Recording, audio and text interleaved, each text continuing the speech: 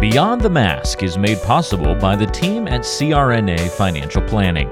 With almost 2 decades of experience, the firm guides CRNAs through the complexities of investing and financial planning. Schedule a free consultation today by calling 855-304-3748 or go online to crnafinancialplanning.com. Now, on with the show. Welcome to Beyond the Mask, Innovation and Opportunities for CRNAs with Jeremy Stanley and Sharon Pierce. We know you spend your day caring for your patient's best interests. On our show, we want to care for you. Join us as we leave the operating room and learn the latest in the CRNA industry. Beyond the Mask starts in 10, 9, 8, 7.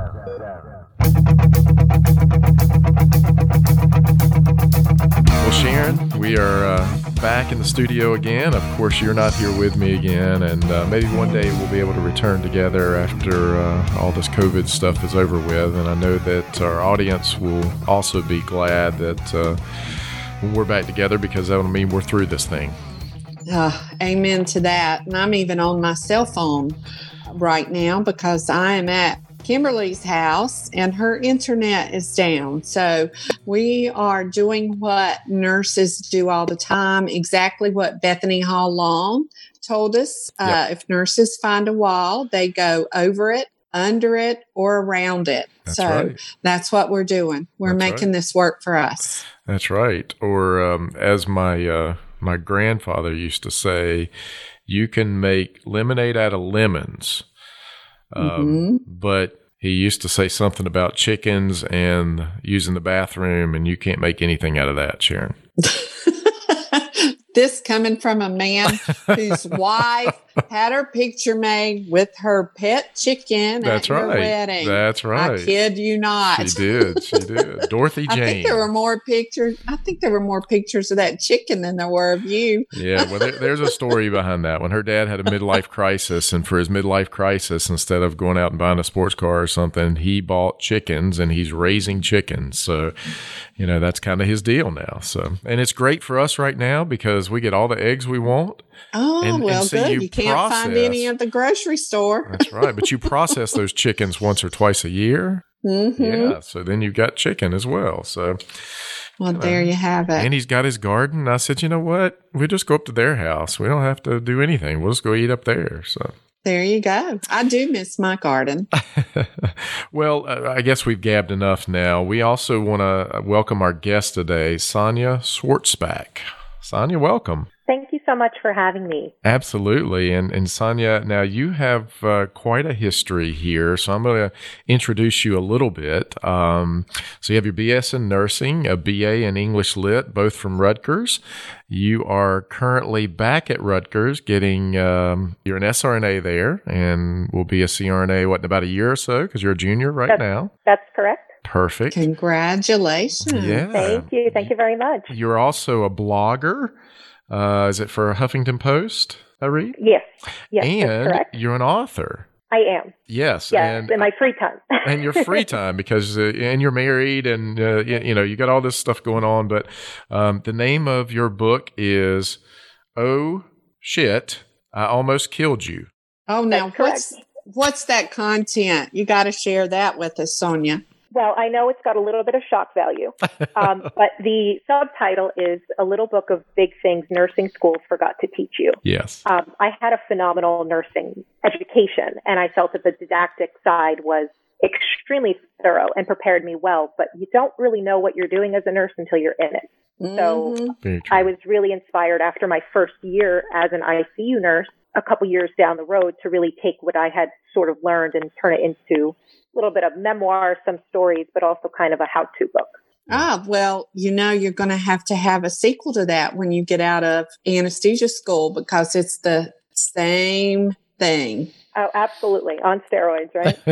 You got it. Mm-hmm. So I look forward to version 2 in a couple of years whenever you get out of anesthesia school. Absolutely. Because we all learn more in the first year after school than we learn the whole time we're in school. That's the feedback I'm getting from everybody. So I'm looking forward to that point as well. So. All right. Well, good. Well, Sharon, you actually introduced Sonia to me, and she is doing, again, some phenomenal work to help out during this COVID crisis and the nursing community in general. And I'll let you tell us a little bit about that, Sharon, and then we'll kick it back over to Sonia. Well, actually, how I found out about Sonia was through Tracy Castleman. A few nights ago, the Fab Four, we were having a virtual happy hour, and Tracy told me about you, Sonia, and what an influencer you were. And, you know, I believe that the profession is going to be in great hands going forward, no matter what people say about millennials, because they have no fear. They're not afraid of anything, and they're social influencers, and that would be you. You're on Instagram, correct? I am, yeah. And it's one of those things that I didn't realize how powerful that platform could be until it started to grow after I published my book. And then I started to realize, wow, you can use this for change. You can use this for your voice. There's so much more than just hashtags on social media. Yeah. Right. So you have 47,000 followers on Instagram. I do, yeah. I do. And tell us about that process, how you started on Instagram and how you came to have 47,000 followers. Sure. So much of the way everything evolved from not only writing my book, but also publishing and having to market it myself really came from an inspiration when my mom had surgery at a top cancer center. She had her right lower lobe removed. And at that point in time, I said, I need to write a book. I had been putting off what the universe had been telling me for many years. And I'd been ignoring this gut instinct that I just had to get something out there. So I made it my goal that by my 30th birthday, I would write and publish a book. Of course, I had no idea how to do any of that. So I would go to work in the CTICU and I would work 3 or 4 shifts a week. And then I would sit down in Starbucks for 8, 9, 10, 12 hours a day. And I wrote my book in less than 3 months. Wow. So at that point in time, I had a friend who was a photographer that I got to take a picture of the front cover. I had somebody who was a legal person that I bought dinner to help look at my legal setting. And I came to a place after I self-published through a very small publishing company in Ohio where I said, holy cow, I don't even know the first thing about advertising. And social media is so accessible that it essentially levels the playing field. You don't have to have $1 million budget to be able to put things out there and communicate with people. So that's how it all sort of started. I converted my little personal account into a public account and sort of let that snowball. And then one day I remember waking up and I had like 10,000 people following me. And I remember saying, wow, what are these people even interested in right now? I'm not like, I'm talking about work and I'm posting some funny content, but it's not really that interesting. But, it turns out the nursing tribe is a very, very tight community. Absolutely. And it has extended out to advanced practice folks and physicians and people outside of healthcare. And I think it's really that sense of connectedness, especially in these times where we are so isolated and distant from one another, that it really does make a difference. Yeah. Yeah. Well, I agree. And you've also done a lot of work here lately dealing with COVID and how it's affecting nurses and in various capacities in hospitals. And I guess, you're right up in the throes of this, being up in New York, New Jersey area. Why don't you tell us a little bit about that work and how you got started doing this? Sure. So I started to receive messages from many of my followers, and being in the tri-state area, the extent of the COVID-19 crisis has hit so hard in this area that it truly is a war zone. And I had many messages that I had received from people telling me some of the tragic stories about what's going on in terms of the conditions and the lack of PPE. And really what's being echoed over and over and over again was there's not enough equipment to safely take on what's going on. So I had a call with a dear friend and mentor. She reached out to me from working through a different company. And she said, what can we do for you guys? And I said, equipment. I said, I had an old nurse preceptor once tell me in my ICU orientation, nurses can do anything as long as they have the staff and the stuff. I like that. As long as you have those two things, nurses figure out the rest. But we don't have the stuff, and that's also taking a hit on the staff. So I started to get this feedback and said, my gosh, I need to do something with this. So I started the Mission for Masks Google form template as a way to anonymously collect from nurses and healthcare providers across the spectrum. It didn't just have to be nurses. It could be really anyone on the front lines. I've gotten feedback from technicians and respiratory therapists and social workers and surgeons. But for them to be able to safely provide feedback about what's going on in a capacity that was safe, because I was going to keep it safe. You know, one of the biggest things that I've learned over the past few years in developing a following was that there is a sense of trust between yourself and a follower. And there's a relationship with someone who might be a total stranger where they still have a trust in you. So initially I posted it in my page to try to see if people were willing to put in feedback. And all of a sudden, you know, over the next couple of days, I had over 1,000 stories collected from people regarding what's going on. So that being said, I had my good friend got me in contact with two other incredible women who were able to put me in touch with the New York Times. And after the Times read some of my email to them and some of what my background was and what my position was, they said, holy cow, we need to really do something with this. And that's how we ended up publishing some of those stories and the idea behind it in the New York Times this past week. Yeah. So, I mean, I'm assuming that it is probably far worse up there than most people realize right now. You know, the other question that I had in collecting this information was, is it truly only Seattle and California and the Northeast region that's suffering, or is it across the board? And you'd be shocked by how much feedback I received from across the country. You know, when these areas are getting a strain, when there's a strain on the entire system, there's going to be a trickle-down effect. Right. So even though some places don't have the COVID crisis quite at the pinnacle yet, they're still, you know, rationing resources and doing what they can to protect whatever little resources they have. And that to me was very telling. I was assuming it would be the majority of Washington State, California, New York, New Jersey, Connecticut, but I was wrong. It was pretty well across the country. So how many people have commented on it as of now? So as of now, I have over 2,500 messages that I've received, and hundreds in my direct messages as well on my Instagram account. So, you know, the goal is going to be to turn this into a platform.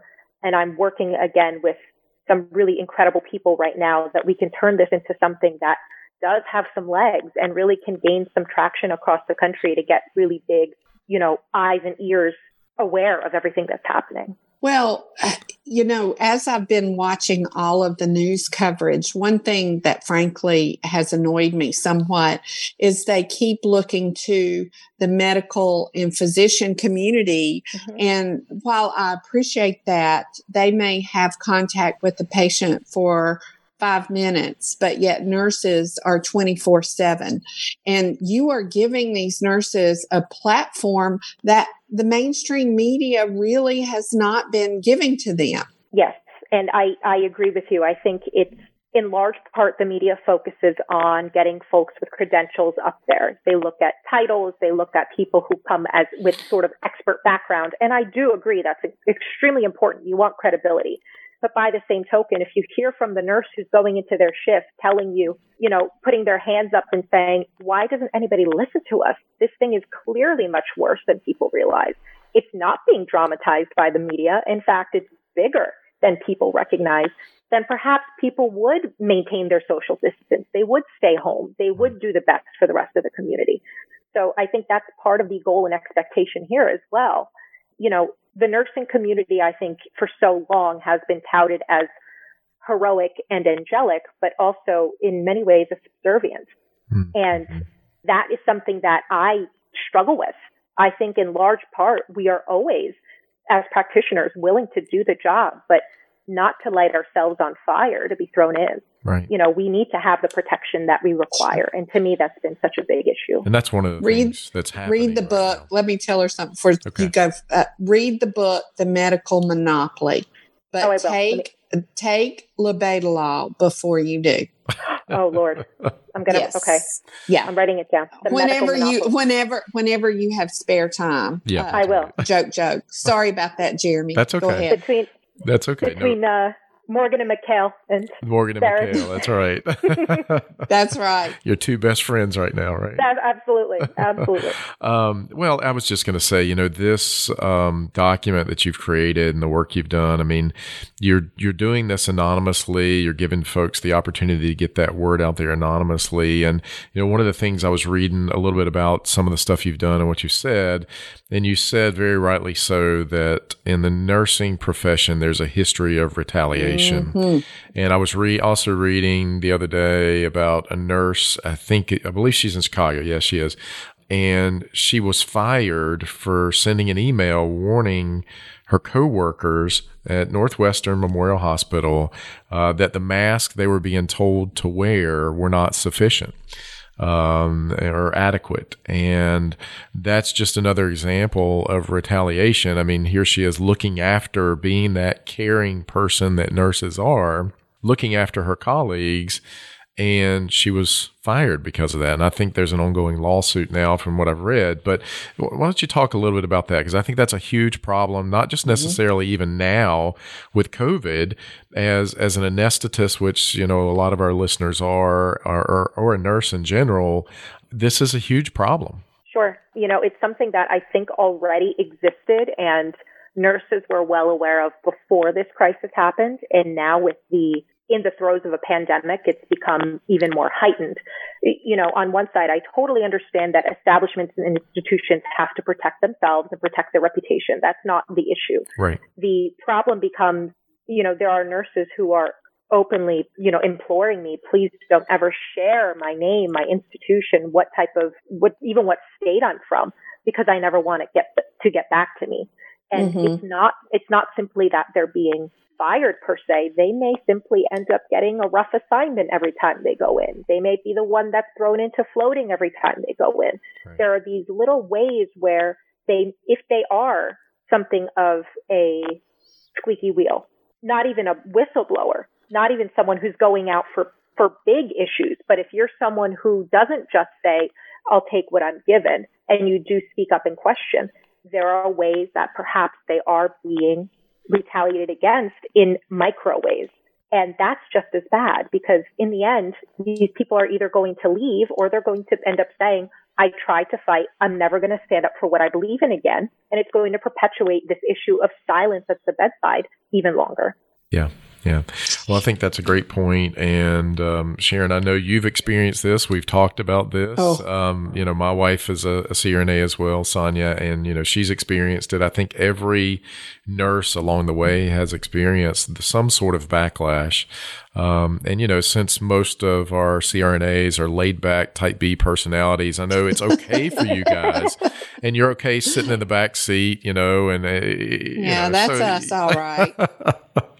So, Sonia, I want to ask you, what else has happened since the article came out in the New York Times? I mean, I think yesterday when we talked, you were getting ready to do an interview with the BBC. Yeah.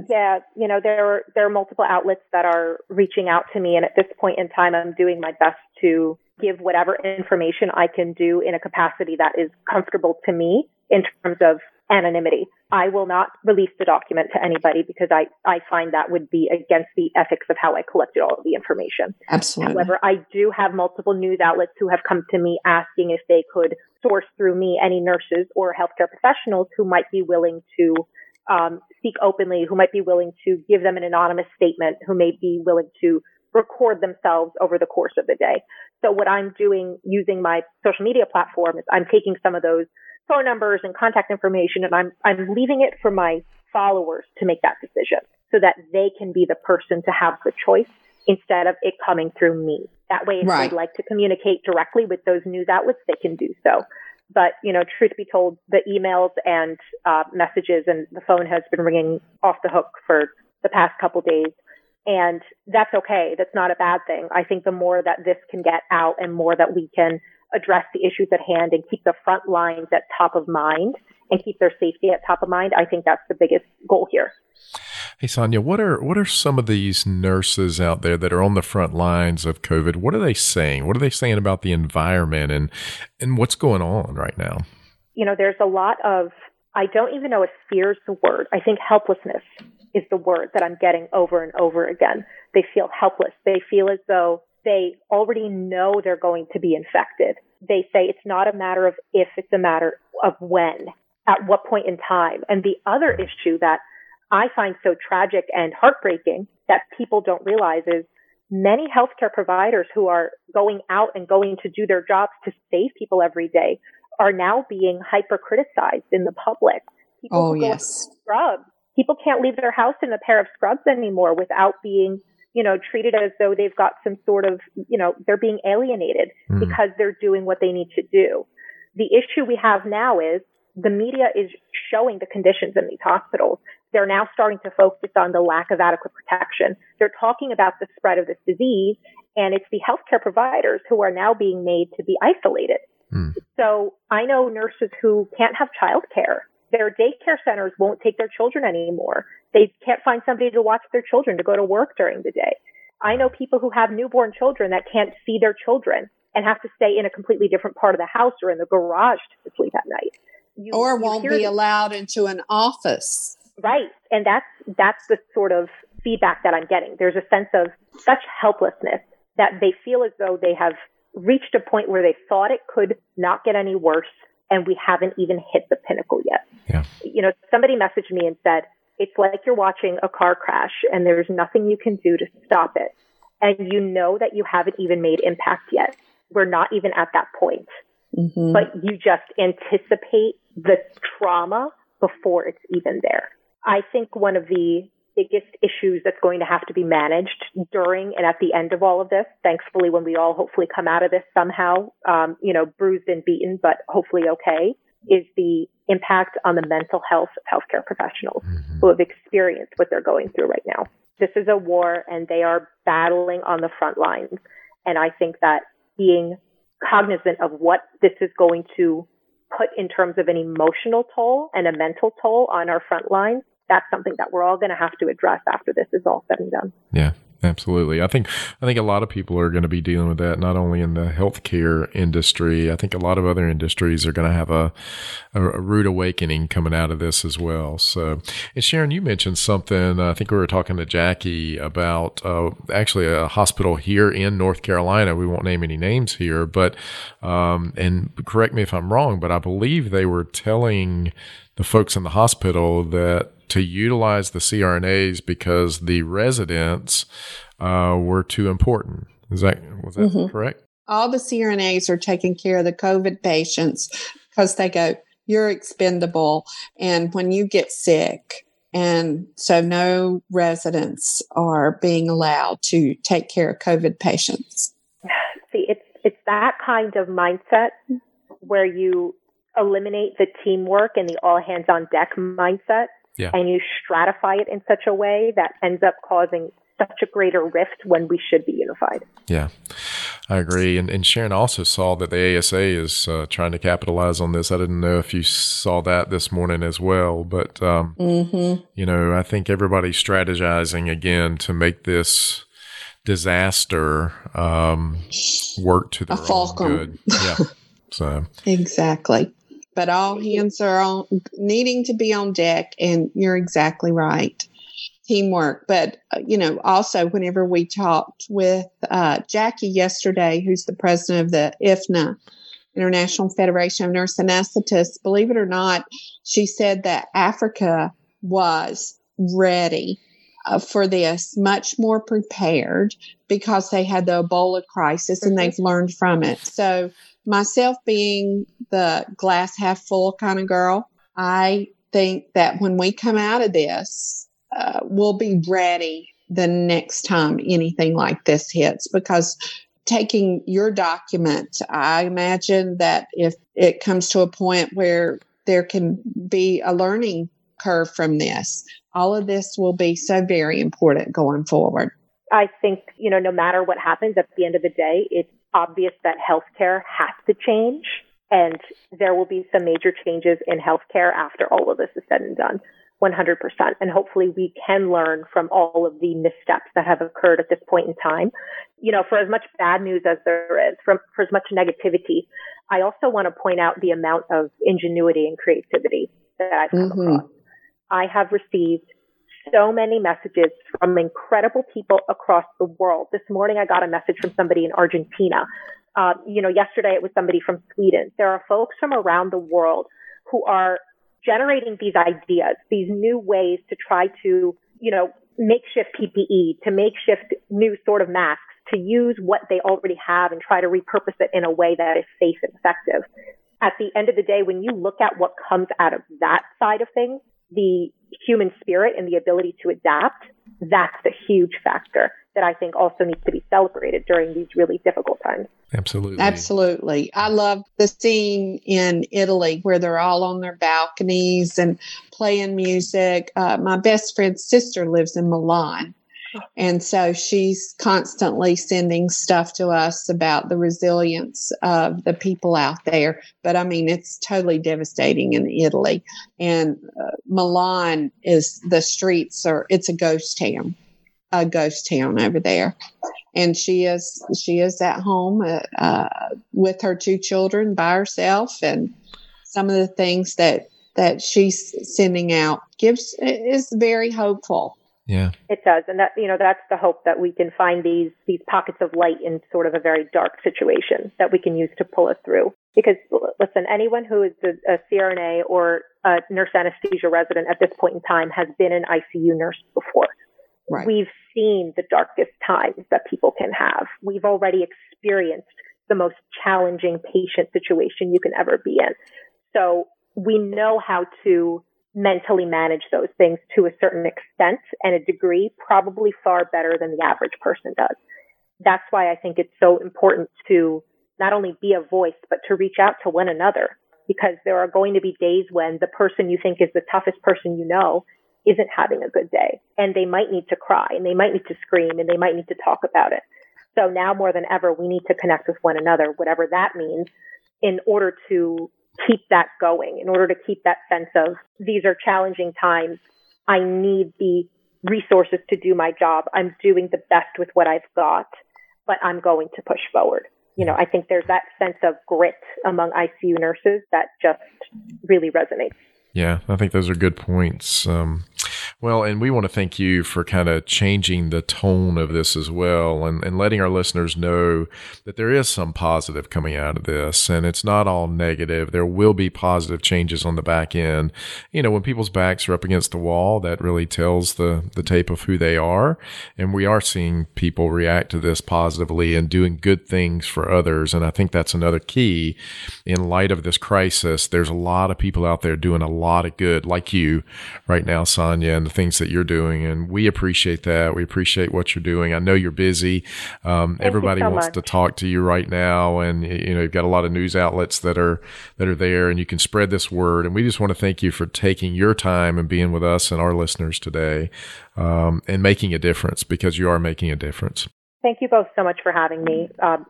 This platform is so important, and I think it's important that we have these kind of conversations within a community that really understands one another. So thank you again. Yeah, thank you.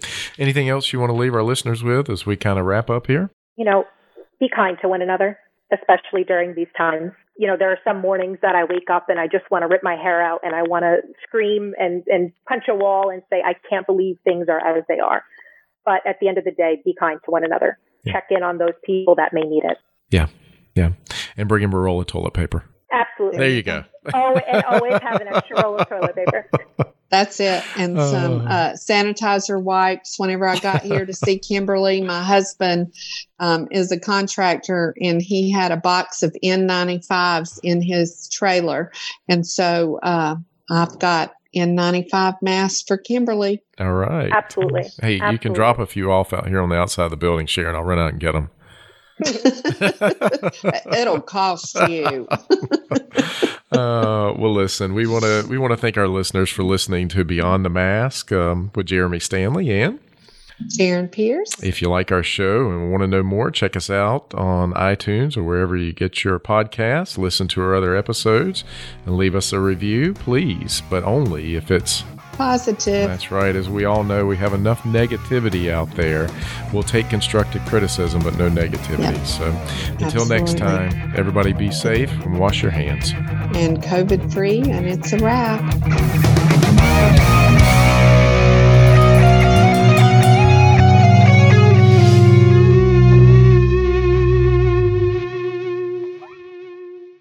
Today's show was made possible by the folks at CRNA Financial Planning, an independent consulting firm that offers financial planning services exclusively to CRNAs and their families. From planning for a child's future college expenses to building a predictable income stream in retirement, the firm is committed to offering you comprehensive financial services, customized to fit your unique needs and objectives.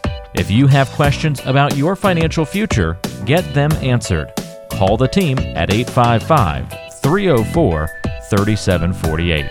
That's 855-304-3748. Or go online to crnafinancialplanning.com. And thanks for your support of Beyond the Mask. Hi, this is Jackie Rolls, President of the International Federation of Nurse Anesthetists and President and founder of Our Hearts, Your Hands, a global anesthesia support community that takes donations to allow nurse anesthetists in low and middle income countries to go to educational programs, buy equipment, or textbooks. Your donations are tax deductible, and we would appreciate your support. OSA EMR is a free anesthesia EMR developed by CRNAs that you can download and use on an iPad. Our nonprofit mission is to make sure that solo and small practice CRNAs can digitally record their anesthetics. To learn more, visit osaemr.com